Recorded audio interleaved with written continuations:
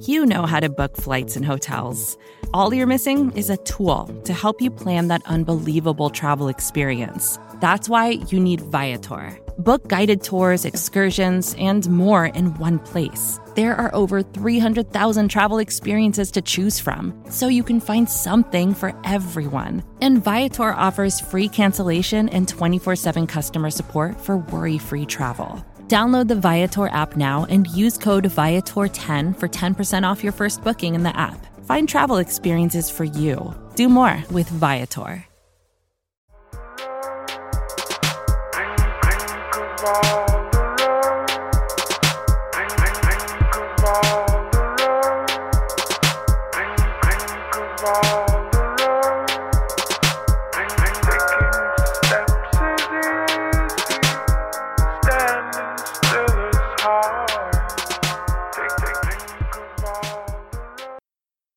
Welcome to the Orange is the New Black podcast. It's your host, Ace Boogie, with my co-host, Zim Hude. Episode 7, officially a part of the Cincy Jungle. If you haven't subscribed yet, be sure to head to any podcast platform and be sure to type in Cincy Jungle and subscribe. That way you will automatically get this information. You will automatically hear from us. You will hear from other members of the Cincy Jungle Syndicate. They just added Daddy-O McDuck. Obviously, they also have the Orange and Black Insider. You'll see us under Orange is the New Black in the title. Zim, it's Steelers Week, or Squillers Week, as I might say. How you feeling? I'm feeling great, man. I'm excited about the game, I guess, and I didn't think I'd be excited. I'm excited for brand new opportunities. I'm really, really happy that we're now a part of Cincy Jungle officially, like Ace was just saying. Please make sure you subscribe to that. Please make sure you still subscribe to New Stripe City on YouTube. And if you're looking for me, I'm Zim_Hude on Instagram. But we got Squillers Pittsburgh week coming up Monday night. How you feeling? I'm feeling, I don't know, man. Honestly, usually I get excited every year, but I think it's just been dampened a little bit by 0-3. I'm not gonna lie here. But think about this though. When you get closer to the game, though, you're gonna feel that energy. Right. I'll get you hyped. Don't worry, right. I'll get you hyped. Right. I think one thing that excites me is when I looked at the schedule when it came out, I looked at this game as one of the defining moments of transitioning from the Lewis era to see if we're actually out of that. And this was a big one for me because of two things. Number one, the primetime struggles. So it's a primetime game. And not only that, it's against the Steelers, a team that we haven't beat since 2015. So if I'm using my measuring stick, this was one of the games that I said, hey, when I look at this game, this is going to define whether it's a new day or not. So I would be excited to see the results of this game, and hopefully it's going to be different than it has been the past, 4 years now? 4 years, yep. 4 years. So last time they beat them, I was there. That's the game we were talking about on the last podcast, where that's the Le'Veon Bell gets his knee hit by Burfict, or Burfict gets his knee caught under Le'Veon Bell on that sideline, and the Bengals, I think, win by 1 or 2 points. Right. So, with that being said, we're going to have a special guest on later on today. Tony Serino of the Locked On Steelers podcast will be joining me. I actually did a AFC North roundtable with him in the offseason, so we'll get into that. But let's break down this game. Zim, going off of the Steelers, this is a totally different Steelers team. Obviously, they're struggling on offense. Some would say that they're struggling on defense. What are your thoughts about the Steelers when you look at them coming into this matchup? Coming into this matchup, I'm very interested to hear your conversation with the Locked On Steelers guy, but it's very, very evident, and I've told people this over the years, that Antonio Brown and in a good portion too, Le'Veon Bell, you could kind of confiscate for Le'Veon Bell in the sense of you can have a solid run game with an offensive line that I still view as the top 3, if not the top 1 or 2 behind, like maybe the Cowboys.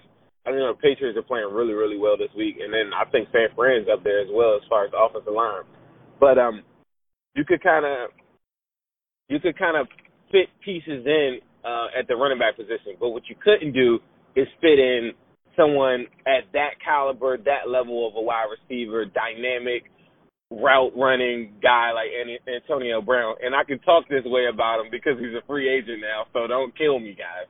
But I'm just letting you know, he changes the whole entire game. And I think what you're seeing in the early games coming on, a Steelers fan doesn't recognize it, but everything that the Bengals had to do in all of those games is always shade to the side of Antonio Brown. Give extra man on that side of an extra linebacker on that side. Like, you have to change your whole entire game plan. Don't care who you are to make sure that you're, you know what I'm saying, like you're anticipating like what he could do and take it to the house at any moment. When Juju is now put at a number one wide receiver position, yeah, he still gets open, but the dynamic playmaking ability isn't there. When you take away the fact that Ben Roethlisberger is now hurt for the season and Mason Rudolph is there, you're now really, really looking for a superstar level talent like Antonio Brown to make it to take it to the house. Juju did that last week. Mason Rudolph only had 2 passes that were past the line of scrimmage. All of his other passes were screens. So they're really relying on Deontay Johnson and Juju Smith-Schuster to actually just take them to the house. And so Bengals have to be disciplined. They are going to test the sideline to sideline, just like every other team. And it's not going to be a good matchup once again for the Bengals in that aspect, because Deontay Johnson in space is something that the linebackers from the Bengals cannot make up for, and I don't know what their plan is. If it weren't Monday night, I'd probably be banging the table for Jermaine Pratt. But because it's Jermaine Pratt and it's a rookie, and last week he did have a good amount of snaps, you like to see a lot more athleticism at the defensive position or whatever, at that linebacker position. But I just don't think he's quite ready. But I do see a snap increase. But they're going to test the sidelines like they've been doing. But the playmaking ability and the mental aspect of we're going to this guy and you guys can't stop it is now taken away. Also, the tightness throughout the week of Marvin Lewis pretty much telling this guys, you guys can't even interview all week. We don't even want you talking about the Steelers in the locker room. All that tightness is now gone. You got Joe Money Mixon has already said that bullshit that happened the first half of the last game is never going to happen again. Boyd is feeling good. Like, you got these guys with attitude and a positivity that is exuding right now, and they're not going to remember the past. I can assure you that. If the Steelers are going to win this game, it's going to be based on the Steelers have to win the game. It's not going to be based on the mental makeup and all this other crap that's been going on for all these years. The Steelers have to win this game. And with the better quarterback being on the Bengals side, I really feel good about that, because I've been telling people all this week, football's not that complicated. The better quarterback usually wins 90% of the time. You saw that in the Steelers in the 49ers game. The 49ers game, they had 5 turnovers, and they still won the game. Why? Because Mason Rudolph is not the better quarterback. He doesn't have what it takes at this point in his career to test the field downfield. And that works big time in the Bengals' favor. You're going to see a lot more men up in the box, and it's going to be a different feel, I think, to the past Bengals-Steelers game. I actually think the game might be a little boring. But at the end of the day, I think there's so many things that work in the Bengals' favor. How about you? I think you hit the nail on the head. I think there are several things that work in the Bengals' favor. Obviously, the last 5 years, we've had to deal with Ben Roethlisberger, Le'Veon Bell, and AB, as you stated. Juju, you could argue that Juju has entered that mix a little bit last year, but this game sets up well for the Bengals because they no longer have to deal with Antonio Brown, as you said. And, James Conner, to me, I'm a big fan of James Conner in terms of what he did fighting through cancer. And I kind of became informative about him just through Tyler Boyd because they're good friends. But James Conner, to me, no shade or anything, he's not Le'Veon Bell. He's never been Le'Veon Bell to me. Le'Veon Bell, to me, was just a guy that would really give us issues as well, because not only could he line up at the running back position, but they also would split him out, and he would always create other mismatches for us as well. So from a defensive standpoint, things are a lot easier for us to defend them. Mason Rudolph is not Big Ben. He's not going to be a guy that's escaping sacks in the backfield, throwing defensive linemen off of him. That's not going to happen. I think that that's an advantage for us. The only thing that really worries me about this game is from the defensive standpoint. I think that the Steelers' defense is better than their current rankings suggest. Just watching the 49ers game, it seemed like their defensive line was able to get more pressure against that San Francisco offensive line where we couldn't even sneeze on Jimmy G. That's one thing that worries me. The other thing that worries me is, as you talked about earlier, they were able to produce 5 turnovers. Turnovers have kind of plagued the Bengals these past couple of weeks. So that's one of the issues that I kind of see there. Outside of that, I do feel fairly confident that the Bengals will show up and that the Bengals can win this game. But if this is a game really right here where, you know, the fan base is still kind of up in arms about the 0-3 start, and, you know, a loss to the Steelers would just really be a huge blow, I think, to the fan base. Season's over. Season's over. You go 0-4. I mean, this is for both ways. You go 0-4, season's over. Right, exactly. So that in a sense worries me. I also think the offensive line. Now, one thing, I give the Steelers their respect and things of that nature, but their offensive line, I said this earlier, and when I did a preview on the Steelers, the loss of Mike Munchak as the offensive line coach would cause some kind of regression there. Now, obviously, they're still a top unit. I'm not saying that they're not top 5, top 10, but I've heard some whispers that they haven't been as stout or as productive as they have been based off of last year. So can the Bengals defensive line make some adjustments to try to make an impact there? That I'm not sure of. It's kind of cloudy there because with Sam Hubbard being in a walking boot, with Carl Lawson coming off of a hamstring injury, what can we really do from that perspective? And that kind of worries me as well. From the receiver perspective, I don't think Juju really worries me too much. I think that William Jackson I think that our corners can play good against them. And I think that we need to see more Darius Phillips this week. I think if you try to put a guy like Deontay Johnson on Dre, I think that we need to start seeing them rotate at the corner position and trying to throw Darius Phillips in there to give better matchups against those fast and quick twitch guys. Because I think what they're going to do, my personal opinion, I think they're going to come in and I think that they're going to try to run the ball a lot and try to do what San Francisco did with us to us in week 3. But, I mean, they're not as good as San Francisco, but I think that that's what their offensive game plan would be. Yeah. There's so many takeaways from this game. There's so many matchups to look at. As we're looking at matchups and you bring up Juju versus maybe like a William Jackson, I don't have them shadowing him, but I will say this. There's one matchup that I'm going to be looking at the whole entire game, and it's a guy named Devin Bush. I have to see what is his impact on this game as it relates to just what is this guy going to do? Because you want to talk about the fan base turning on you.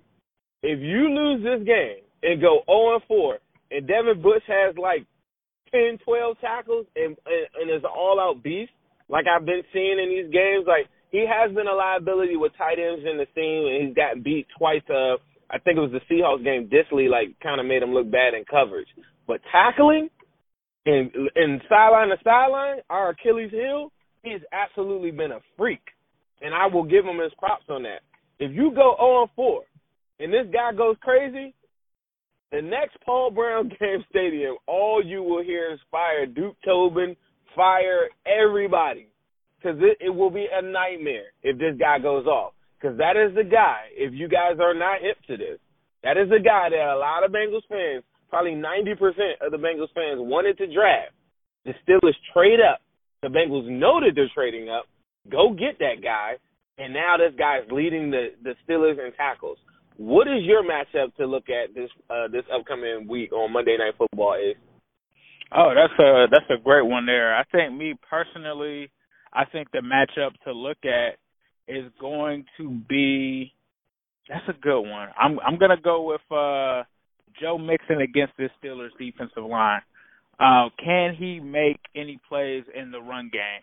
Can he be the engine that we need to get this offense started? And I think that we kind of got away from that last week, and I think that you saw the offense start to bounce back once Joe Mixon was involved. But I think the Steelers have been honestly pretty stout against the run, so that is my matchup of the game that I'm going to be looking at, and that could also involve, actually, let's flip that to front seven. That could involve Devin Bush as well. So that's what I'll be looking at going into this game.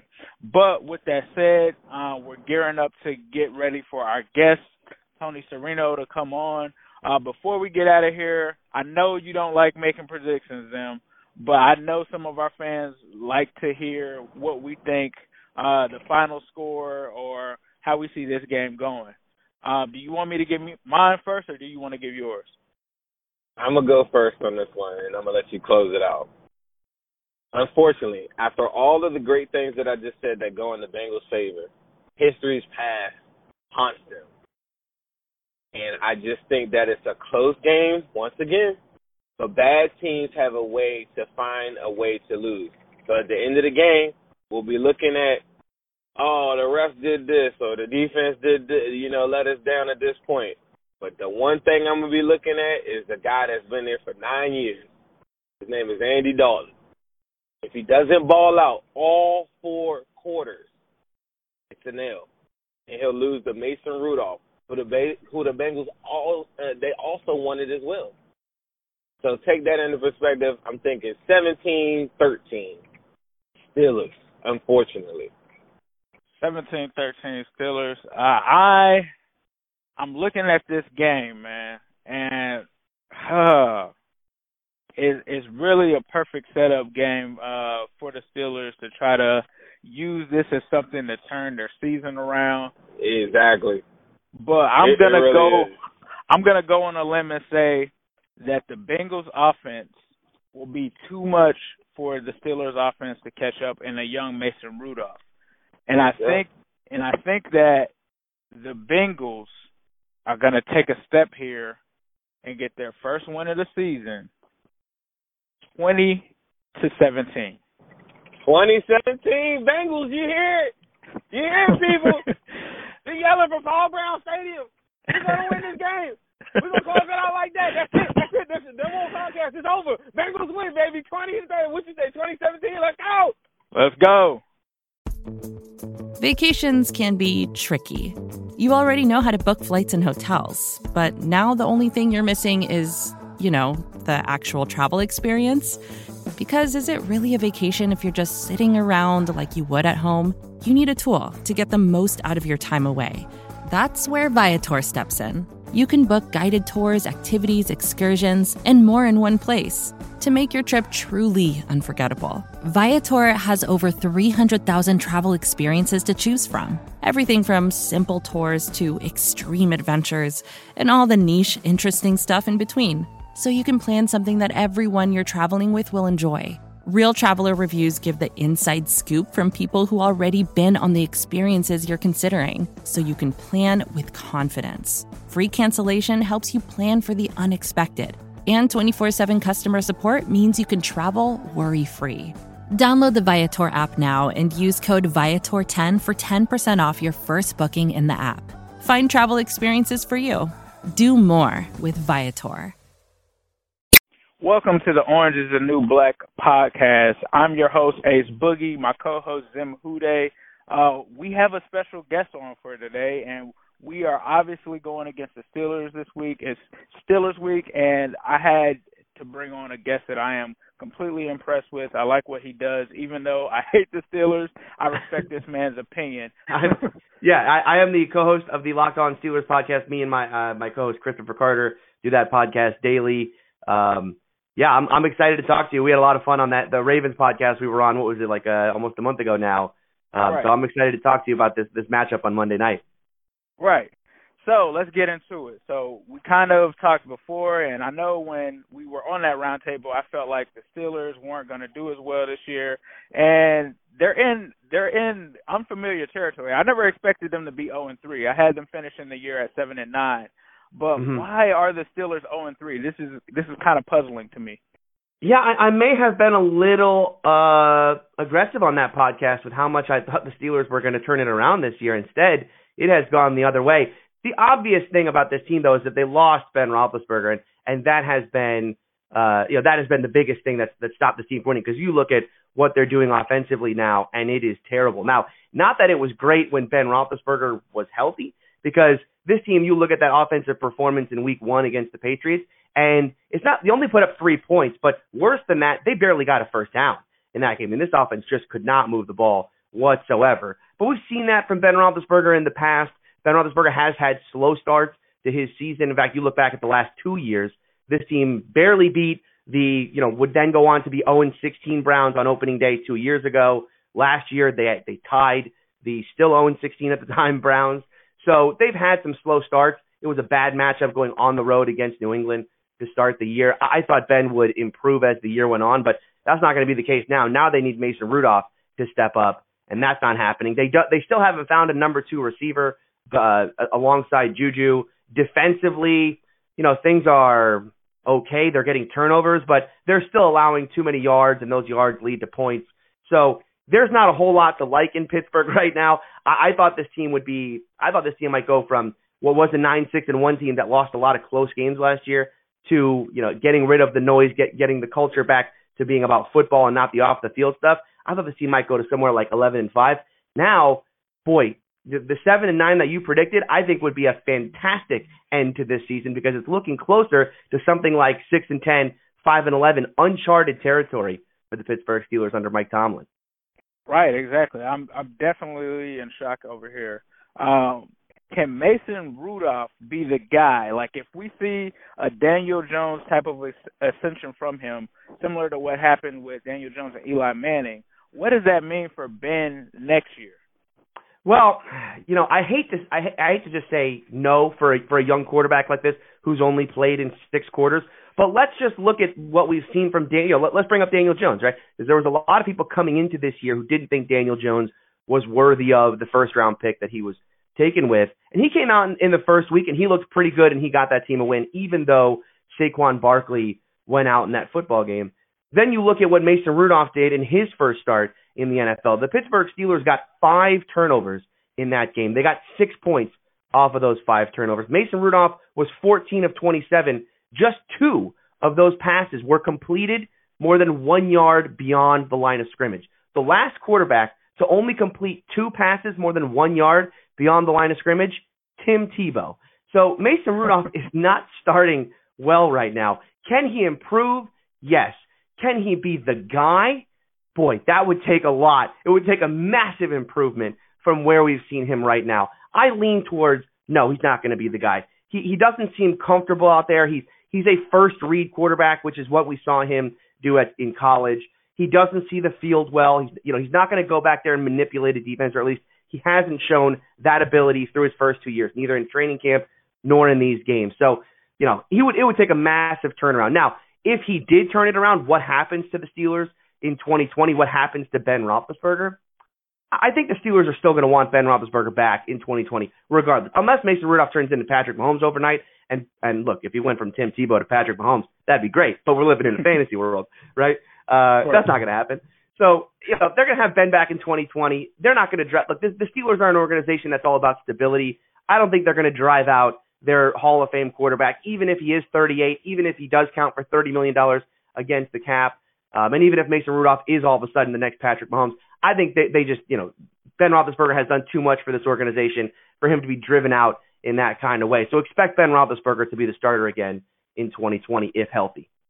Perfect. Ladies and gentlemen, if you're just now joining us, this is Tony Serino of the Locked On Steelers podcast, giving us the knowledge from behind enemy lines. So the next question I have for you, when we spoke before about a month ago, I said that I felt like the losses of A.B. and Bell and Mike Munchak would hurt the Steelers' offense. That seems to be true. It's still very early, but they currently rank 27th in total offense. What is the cause of this? Yeah, I mean, clearly the loss of Antonio Brown cannot be minimized, right? And I tried to minimize it as best I could on that podcast we did. I was wrong. I thought because James Washington is such an interesting case. When I saw him at training camp last year, I thought this guy was immediately going to be another one of those Steeler wide receivers that they just seemingly grow out of nothing, right?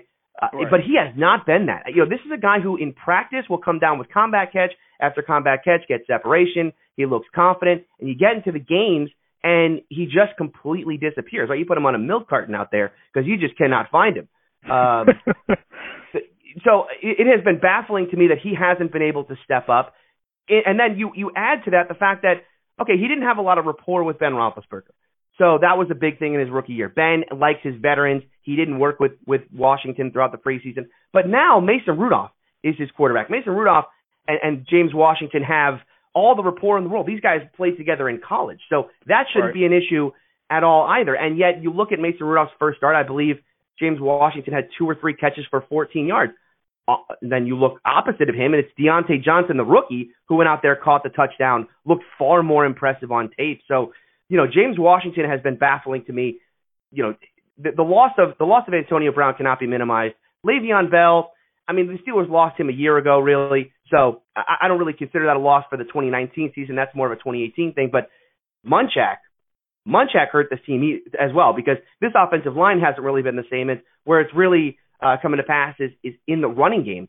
James Conner can't get going because the offensive line isn't really opening holes in the running game, and that's not happening because teams are saying, we're just going to load the box. James Conner's not beating us today. Mason Rudolph, you're beating us today. And as I spoke about before, Mason Rudolph has been Tim Tebow levels of bad so far. So it is a vicious cycle in Pittsburgh of not being able to throw the ball, and then teams loading the box, not being able to run the ball, and until that, and they don't have a number 2 receiver to go to. So teams are doubling Juju. Mason's not even looking his way because he's risk averse at this point, doesn't want to throw into double coverage, doesn't want to throw into tight windows. If this offense is going to get going, boy, it is going to take Mason Rudolph stepping his game up. I don't see any other way around that. And the other thing I'll mention real quickly is Randy Fichtner is not doing a great job of scheming guys open. He's leaving a lot of these receivers in one-on-one matchups and telling them you have to get open yourself. And as I talked about, James Washington's not that guy right now. Juju's in a double team. And Deontay Johnson, while good, is still a rookie. And so, I'm going to be honest, I know I sound very pessimistic, but I am. I really don't think this Steeler team is in a very good spot right now. Right. Nice to hear. Although the Steelers rank near the bottom of the league in defense, I think that they're better than the stats kind of indicate based off me watching the San Francisco game. Do you think that the identity of this team is morphing back into that kind of defensive prowess that we've seen from them in the past? I think eventually it will get there. I am very excited about the future of this Steeler defense. I loved the Minkah Fitzpatrick trade because I think he's exactly the kind of player that this defense has needed, especially in that secondary. You go back to the retirement of Troy Polamalu. This defense hasn't had a real playmaker in the secondary. Joe Hayden is a nice player, but he's in the twilight of his career, and no one else they've been able to bring in has been anywhere close to a playmaker. So Minkah was exactly the kind of player this team needed.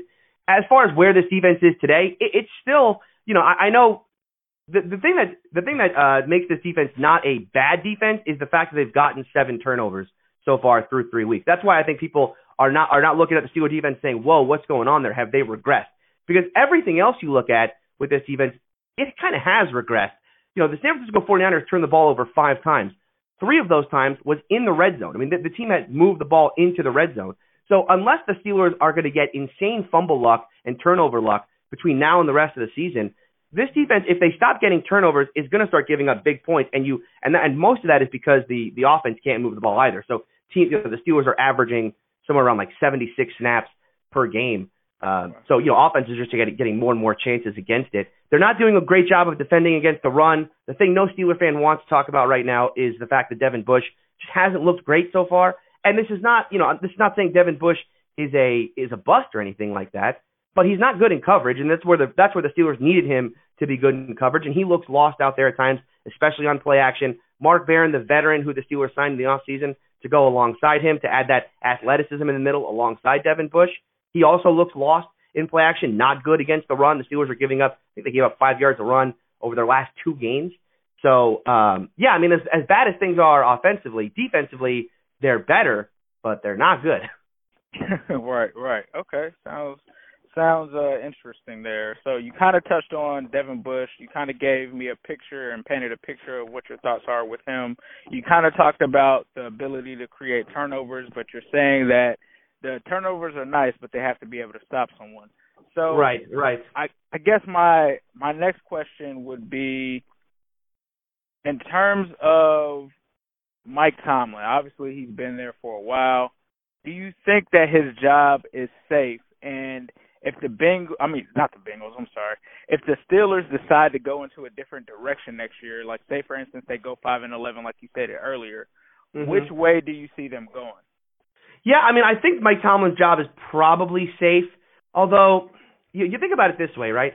The Steelers are a team that normally doesn't make big moves in the offseason, right? They're a very steady organization. They don't trade up in the draft. They don't trade away first-round picks. And that's because their coaching staff and their front office have incredible job security. This team has never fired a coach going all the way back to Chuck Noll, right? We're talking about 50 years of history of this team without firing a coach. So these coaches have incredible job security. And yet you look at what they did this offseason. They traded up in the draft to get Devin Bush. They trade away a third-round pick from next year and a second-round pick this year to go get up and get Devin Bush. They paid big money, $8 million a year, to get Steven Nelson, the biggest contract the Steelers have ever given to a free agent. They went out and traded next year's first-round pick. They mortgaged the future to bring in Minkah Fitzpatrick. And then they just traded away a couple days ago a fifth-round pick to bring up Nick Vannett, who's just going to be a backup tight end for the Steelers, and he's in a contract year, so it's basically they're trading away a fifth-round pick for a one-year rental. Does that sound like a guy whose job is safe, or does that sound like a guy whose job is on the line? I don't think Mike Tomlin's job is on the line, but man, there's been some really weird moves, some very un-Steelers moves this year that would make you think maybe his job is on the line. Now, the Steelers don't fire coaches. I don't think they will. I think if there's going to be a kind of cleaning of house at the end of this offseason, I think it'll be via the coordinators, and I think specifically you'll have to look at the defensive side because Keith Butler's in the 5th year of his deal. He's in a contract year. And, the 5 years of the last Steeler defense, the Steelers expect this defense to be near the top or just a competitive defense. They haven't really been that. They've gotten close. It seemed like they were going to get there with Ryan Shazier. His injury, of course, set this defense back a little bit. But you look at how much talent is on this defense right now, especially when you add Minkah Fitzpatrick. Just hasn't been good enough. Offensively, Randy Fichtner, as I talked about, I don't think he's doing a great job of helping Mason Rudolph by scheming guys to get open. But he was brought in not for Minkah. He was brought in not for Mason. He was brought in for Ben Roethlisberger. He and Ben Roethlisberger are on the same page. And so, if the Steelers are intent on bringing Ben back in 2020 from the elbow injury, I would have a hard time thinking that they're going to want to change offensive coordinators. And really, and that's another reason why I don't think they're going to fire Tomlin. Is because if you want Ben back in 2020, are you saying, hey, Ben, come back at 38, coming off an elbow injury, and oh, by the way, I'm changing your coach out. I'm changing your offensive coordinator out. You got a whole new thing you got to learn here at 38 years old. I don't think the Steelers are going to do that, and that's why I think Tomlin's job is safe, and it should be, right? Even if the Steelers do go 5-11 or 6-10 or whatever it is, it would be Tomlin's first losing season of his career, and it would be because Ben Roethlisberger got hurt. With Ben, this team has been 8-8 or better every single year. So we could talk about how disappointing Tomlin's been, but the grass is not always greener on the other side, right? So if you fire a guy because he didn't win a Super Bowl every year, well, that's a pretty silly way to start setting the precedent that all of a sudden the Steelers are a team that fires coaches. Right, I totally agree with that. I have the utmost respect for Mike Tomlin as a coach and what he's done in this league. So Totally agree with you there. And I think it's funny because our fan bases kind of get into it with each other, but there are a lot of similarities, I think, when you talk about the front office. Now, recently, obviously that's changed for you guys, trading up for a Devin Bush, paying a Steven Nelson. But we've both been franchises that don't do much in free agency, don't make too many waves in terms of trades and things of that nature, don't fire coaches for a very long time, obviously with us with the Marvin Lewis tenure. But one thing that you said and you hit on, these are things that you guys are doing that are out of the norm, and I admire the aggressiveness of the Steelers trading for a guy like Minkah Fitzpatrick. But what I didn't like about that is that it took a number one in 2020 to do it. And if the season continues on for you guys as it has, and you guys, obviously we know the numbers say for both of us, 0-3, your chances of the playoffs are pretty much gone. Does the future worry you? Like, being that you guys gave away potentially a top 10 pick, let's just say hypothetically a top 10 pick for Minkah Fitzpatrick, does that worry you?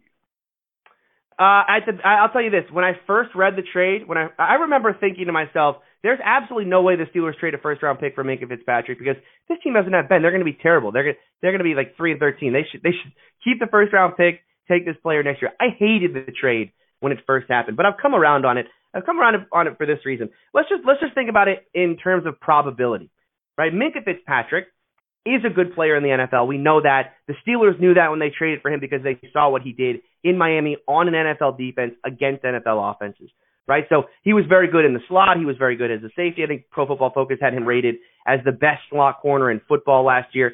So they knew what they were getting in Minkah. It wasn't kind of the dice roll that is a draft pick. Now, if we look at the 2020 pick, and let's say it was a top 5 pick, so let's say that the Steelers had a 90% chance of hitting on a very good player there as well. Well, they got a 100% chance of a good player by getting Minkah and traded away a 90% chance at a good player in 2020. So that's why I like the trade, just from a probability standpoint. They got a good player. Minkah Fitzpatrick is extremely unlikely to be a bust at this point. I mean, he forced 2 turnovers against San Francisco. He's going to be a very good player, and like I talked about, he's going to be the playmaker that they want. Now, the other thing you could say, though, is, well, hold on a minute. Minkah Fitzpatrick is a safety. This team needs a quarterback going forward, and the Steelers are never going to have a chance at a guy like Tua or Justin Herbert or some of these other quarterbacks that are going to be in this 2020 draft, and that's why the Steelers had to keep the pick. And that's more interesting, although, like I talked about, I think this team wants Ben back in 2020.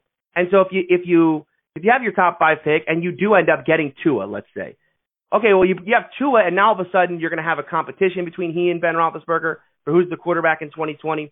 And if you're going to make Tua sit, then you're kind of wasting years of Tua's career, especially when you look at how valuable having a rookie quarterback is because of how little money they make. I mean, Ben Roethlisberger is going to make $34 million, something like that next year. Tua's going to make like a couple million, right? So if you want the value of having a quarterback who's good on a rookie deal is insane. So, and that's why the Rams have been able to build around Goff so much. The Eagles with Wentz, right? Patrick Mahomes and the Chiefs. These guys are on insane rookie deals that are so cheap. You want to be able to do that and do that for as long as possible. And so if they want Ben back in 2020, they weren't going to take a quarterback. I think they were likely to go defense again. In fact, I think they were likely to go to the same position they got Minkah. I think they were likely to go safety, someone like Grant Delpit from LSU. So I love the trade. Even if it is a top 5 or top 10 pick, I just don't think the Steelers were going to go quarterback. And if they weren't going to go quarterback, they were going to go defense. And I think they got, like I said, they got a 90% chance of hitting on a player in the top 5. They got 100% of a good player in Minkah Fitzpatrick. Great analysis there. I like that. So before we sign out, for those listening, this is Tony Serino of the Locked On Steelers podcast. Tony, what is your prediction for the game? Do you see the Steelers beating the Bengals? And if they do, and if you do, how did the Steelers beat the Bengals this game?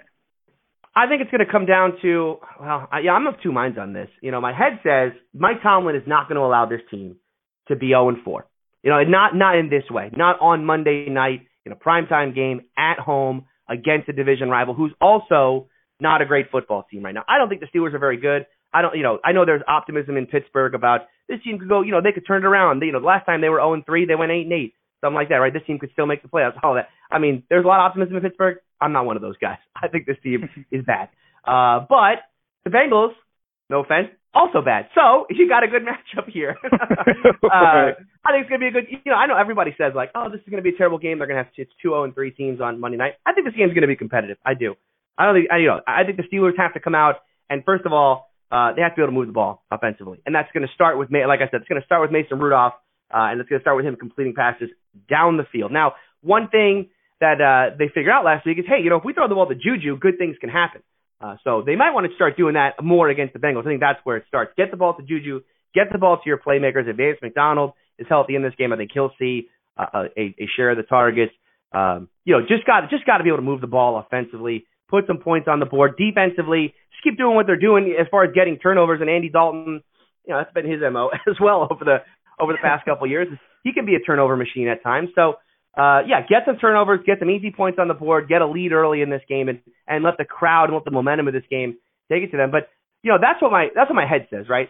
But my gut, if I'm thinking about this football team right now, my gut says, boy, they might actually lose this game because the Steelers are a bad team right now. I mean, they are really bad.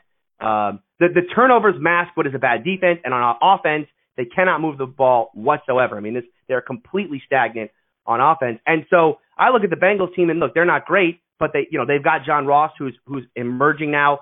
They've got Joe Mixon, who's a good runner, who's really been stifled in the last couple weeks, but the Steelers' run defense has been bad. I could see the Bengals easily getting some offense going in this game, getting an early lead, and then Mason continuing to have that deer in headlights look when he goes back to pass. A good Bengals pass rush, getting to him a little bit.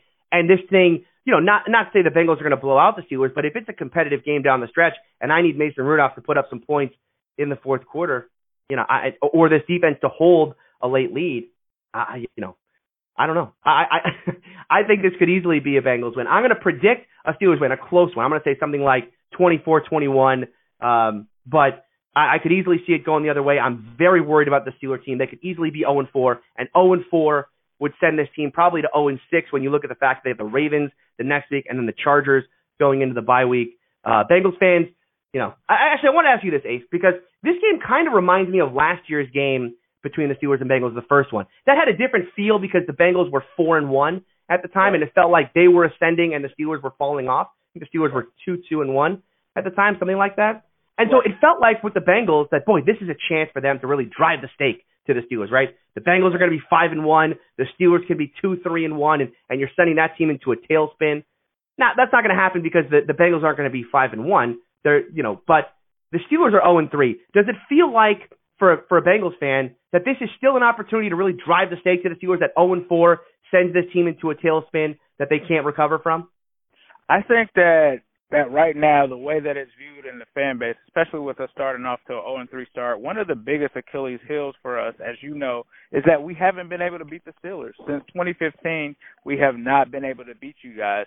So yeah. I think honestly, if they want to avoid complete disaster with the fan base, this team has to win that game. And I think it's more of that versus us completely ending the Steelers season. Now, don't get me wrong. Of course, our fan base would be happy to give you guys a little bit of some tragedy and things of that nature. But I think the most important thing is to show that this team mentally can beat the Steelers. I think it's almost similar to you guys and the Patriots, right? Yeah, it's a mental hurdle that you have to get over. And if they can't get over that, it's really going to be bad for this team. It's really going to be bad for this front office.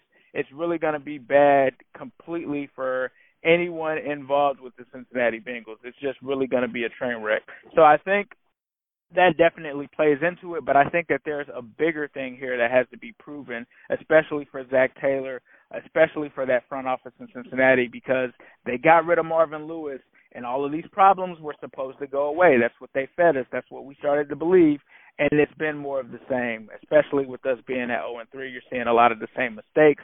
And for us also, we also struggle in primetime. So with this being a primetime game and against the Steelers, this is really a benchmarking type of game for the Bengals to say whether or not we have officially entered into a new era. And like you said, it's drastically different from last year, but that was something that we were looking for last year as well. So, and then, for the Bengals on offense, I'm just so shocked that Joe Mixon is having the year he's had so far. Is that because Mixon, I know Mixon's been kind of banged up a little bit. Is he maybe not the player that a lot of people thought, as far as, people were, he compared himself to Le'Veon Bell, and a lot of people thought he was going to be one of the next great running backs in this league? Or I know that the Bengals offensive line is still a work in progress. 2.7 yards per carry so far. Just shocking to me for Mixon. Yeah, it's definitely been due to two things. One, the number one reason I would probably say is the offensive play calls from Zach Taylor. Looking at the Seattle game, they weren't able to run the ball effectively. So Zach Taylor quickly punted from that strategy and went to immediately throwing the ball. And we've seen that within the past couple of games. Honestly, the only game that Joe Mixon has really gotten a chance was really this Buffalo Bills game. And even in the first half, he barely got touches in that game, right? So it's a combination of two things. It's a really bad offensive line in terms of run blocking and things of that nature, kind of like you said with the Steelers in terms of James Conner. They're not opening any holes for him.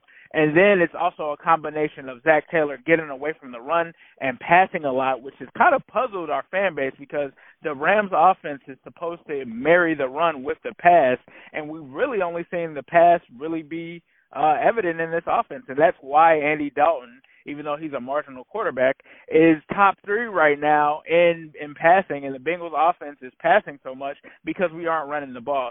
So Joe Mixon is an amazing talent. I don't think it has anything to do with him. I think it's a combination of the willingness to move away from running the ball and trying to outsmart defenses and trying to pass the ball a lot more because that's what's being given to them.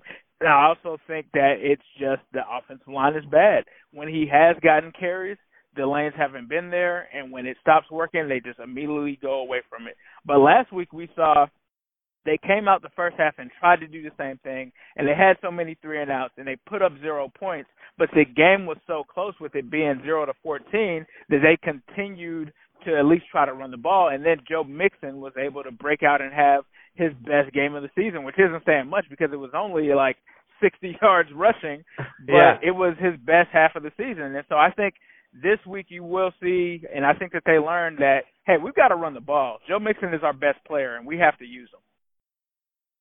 Very good. Well, listen, if the Bengals wanted a chance to beat the Steelers, this is the year because this is as vulnerable as the Steelers have been, and I can, since I can remember. I mean, going back all the way to but you'd have to go back to like when Mike Tomczak was starting for the Steelers and all that back in the 90s. I mean, this Steelers team is could legitimately be a bad team in the NFL, and so if the Bengals can't, I'm with you. If the Bengals can't beat them this year, there's some wrong in Cincinnati. Right. Well, Tony, thanks for joining us. This is why I brought this guy on. He's not just going to give you homer advice. He's going to give you a realistic perspective, and this guy knows his stuff. So, Tony, before you sign out, let people know where they can find your stuff. This is the same stuff I bring on Locked On Steelers. So they call me Tony the Hater over there. And, you can find me over there, Locked On Steelers, with my co-host, Chris Carter. We do Locked On Steelers daily. We will be talking about this game on Tuesday. And what I'm hoping is going to be a big Steeler win. But like I said, I'm worried that this is going to be the first loss to the Bengals in a while. All right. Well, Tony, thanks for joining us. This has been the Orange is the New Black podcast, and thank you for listening. First thing in the morning, as soon as you wake up, the to-do list starts. Does the car need gas? Hopefully those leftovers are still good. Why did I get CC'd on Call Mom? No. You can't escape the to-do list, but you can make the most of your me time with a relaxing shower using Method hair care products. Try Pure Peace Volumizing, Simply Nourish Moisturizing, or Daily Zen Shampoo and Conditioner for daily use. All formulated with long-lasting fragrances and are safe for color-treated hair. Reconnect with the best version of yourself. Visit methodproducts.com to unleash your inner shower. More to-dos, less time, and an infinite number of tools to keep track of. Sometimes doing business has never felt harder, but you don't need a miracle to hit your goals. You can just use HubSpot, because their all-in-one customer platform can make growing your business infinitely easier. Imagine this: high-quality leads, fast closing deals, wildly happy customers, and more benchmark-breaking quarters. It's not a miracle, it's HubSpot. Visit HubSpot.com to get started today.